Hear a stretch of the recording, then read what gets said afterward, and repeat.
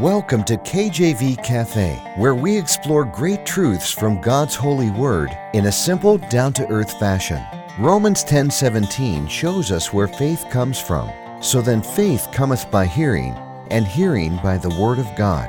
Let's grow our faith together in the cafe today.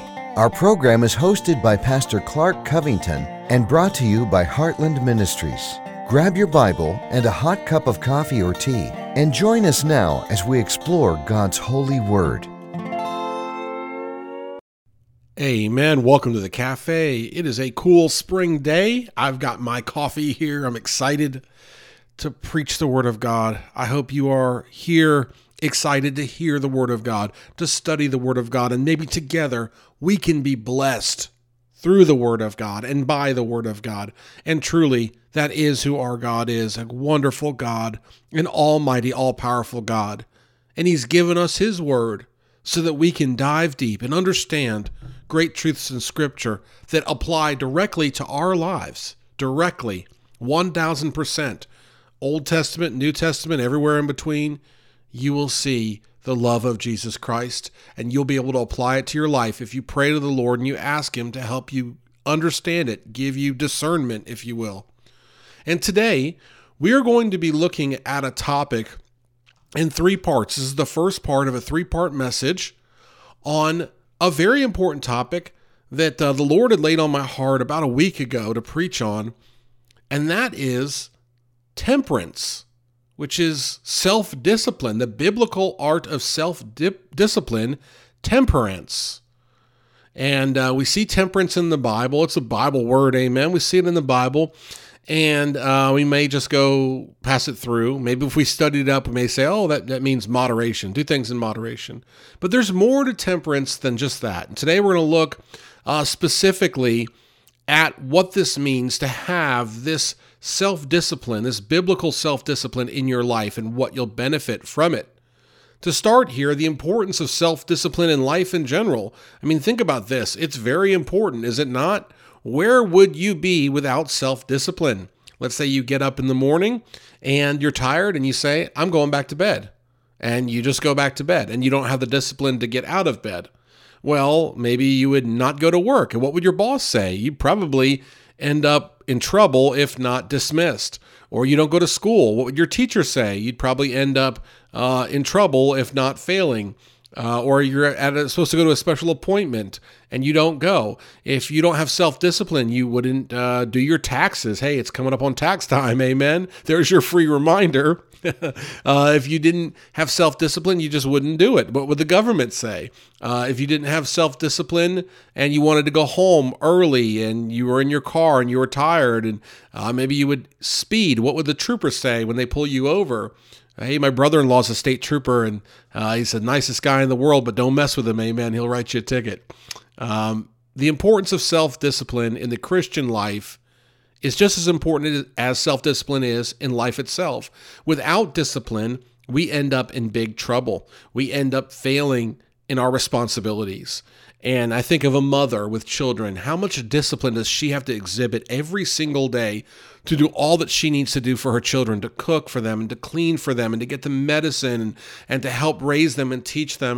And not that the dad's not involved, but I stand in awe of mothers. I look at my mom and what she was able to do with a very serious disability with my brother and I is amazing.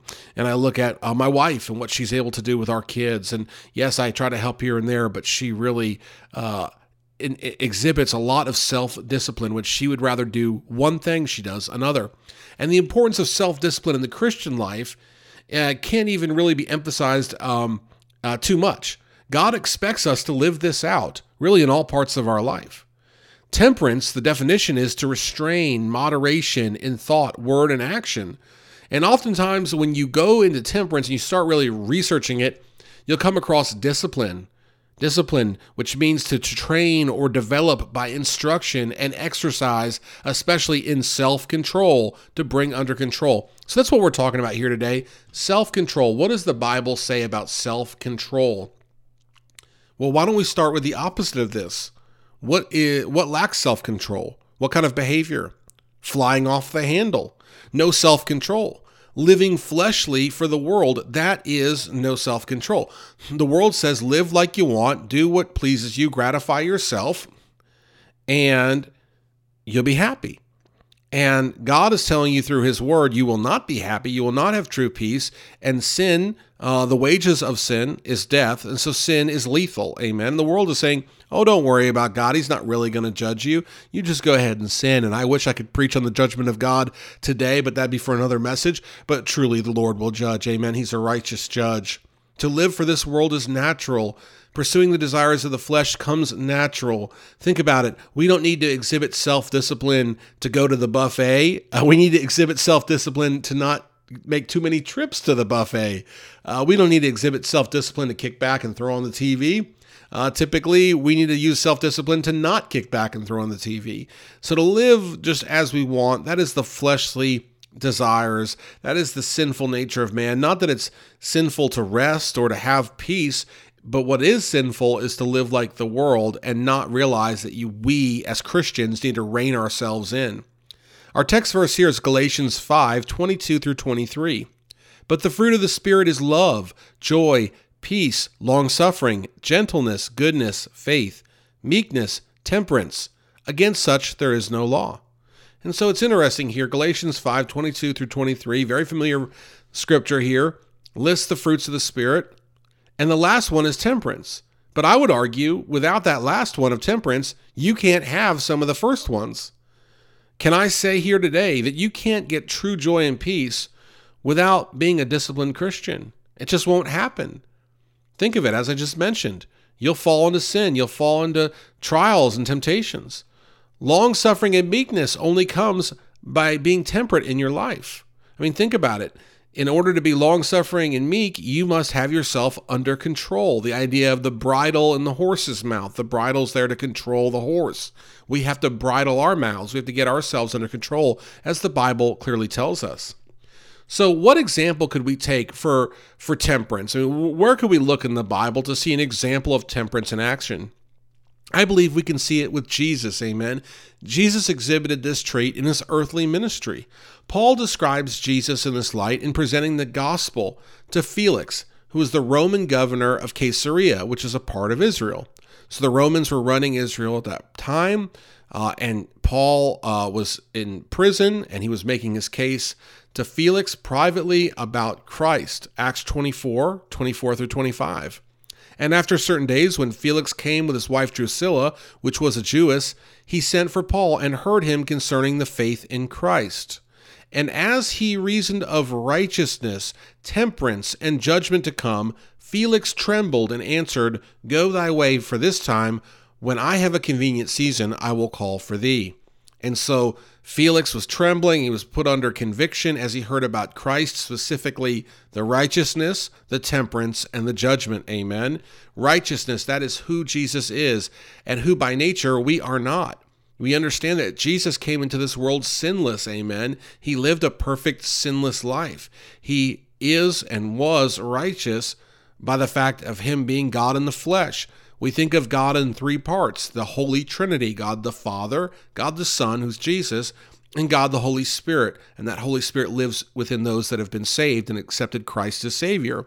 And so we have the second part of the Godhead living here on earth, living righteously, not sinning, not lying, telling the truth, being our example for how we are to live. Amen. And Jesus was temperate. He was under self-control. He had temperance. He was going against those fleshly lusts. That's how he lived, amen. Jesus could have done so much. For example, when the cross was coming, he didn't want to go to the cross. Nobody would want to go to the cross and face the most brutal death ever to be had in mankind, to drink of that bitter cup of sin for all of mankind, past, present, and future, to do that, to be the Holy One, the sinless, spotless Lamb, to be crucified on that cross was not easy or fun or anything anyone would ever want to do. And Jesus, being human, did not want to go to the cross, but he was obedient in the sense that he could have called angels down. You read in the scriptures about how they come to get him in the garden, those that were his captors, those that were going to end up submitting him for crucifixion. And he just speaks a word and they all fall down. And that shows his power. Oh, how Jesus had all power, holy power, amen, to absolutely rid the earth of all his captors, of all those that wanted to do him harm. And yet he was temperate. He was under control. He was disciplined so that he didn't do that. And he was obedient to the Father, understanding God had a plan. And we have to live like this. When we live, we have to live with ourselves under control. Just as we have to have ourselves under control to make sure we're going to bed on time, getting up to go to work or to school, or if you're retired, getting up to tend to whatever God has got you to do. Or if you're in the ministry, how about this? If you're in the ministry, using temperance to make sure you're doing all God's called you to do. How many times in the ministry are we thrown into situations that can be uncomfortable, that can be difficult, that can be challenging? And we have to have that self-discipline, that godly discipline to say, it's the will of the Father. And in my experience, I'll just testify here for a quick minute. When we do what God calls us to do, he gives us such an extraordinary peace. And when we do those things that he calls us to do that he knows is hard for us, he really does bless us. I believe that. He really gives us an extra blessing. I can think of some times I was called by the Lord to do some things that I didn't want to do, frankly, and I went and did them. And how I just felt the hand of God upon me while I did it. And I just felt this deep sense of peace afterwards, a joy that I can't describe. And that's all our Lord Jesus Christ. He's our example. Paying taxes. Think about that one. God of the universe, the maker of all things, had to pay taxes. That's in Matthew 17:27. And it's unbelievable, but Jesus did it. He said, lest we offend, let's go ahead and get you. I'm going to do it supernaturally. I'm going to have a fish come out for my disciple to go ahead and grab that coin out of the fish's mouth to show that I'm God and I'm in complete control. But we're still going to pay that tax lest we offend. And that's the example of Jesus just showing his power, yet always being disciplined to the Father. Dinner with Zacchaeus. I love the story of Zacchaeus. One of the first messages I ever preached was on Zacchaeus. This guy's a tax collector. He's hated. He's corrupt. And Jesus sees him there in Luke 9. And Jesus is long-suffering. And Jesus is excited. He says, I'm going to have dinner with you, Zacchaeus. And he's withholding judgment. And he's allowing him to make things right. Oh, how people in this world, when they're famous and when they're notable, they'll want to go with other famous, notable people and have dinner. And Jesus says, that sinner up there on the tree, that's the one I'm going to go eat with. That's self-discipline. That's long-suffering. And of course, Zacchaeus repented and restored all that he had taken away. And resisting the fleshly lusts in the wilderness is another example of how Jesus, and this is in Matthew 4, used self-discipline when he was tempted by the devil in the wilderness to turn the stone to rock and to be cast down from the building in front of everyone and to bow down to the devil. He kept quoting scripture and he kept being self-disciplined despite the fact that he was tired after fasting 40 days and 40 nights in the wilderness. And so we see here that Jesus can be a great example for us in Christian discipline, in self-control, in getting ourselves in line. And I want you to think about what that would mean for you today. Again, we've got several messages in the series, but just think about how can you be more like Jesus when it comes to self-control? And how can you make sure that you have yourself under control when it comes to what God wants us to do, what God wants you to do? It's not an easy thing to do, but it is certainly the Christian thing to do, and it will make you stand out, I believe, and it'll bear fruit in your ministry and in your life if you're able to say, I'm going to get things under control. And the Lord, I believe, will reveal to you where the need might be. Amen. He has to me, and I believe he will to you. He'll show you where the need is to rein things in and to give it all to him. And as the Bible says, to pray without ceasing, so that we have a closeness with God, and we're exhibiting this temperance as Jesus had, that we're doing that here in our lives day to day, and others will look at us and say, that person looks like Christ, and by our conduct and our discipline, we'll draw others to him. Thank you so much for listening. Tune in for part 2 coming soon. Take care, God bless, and amen.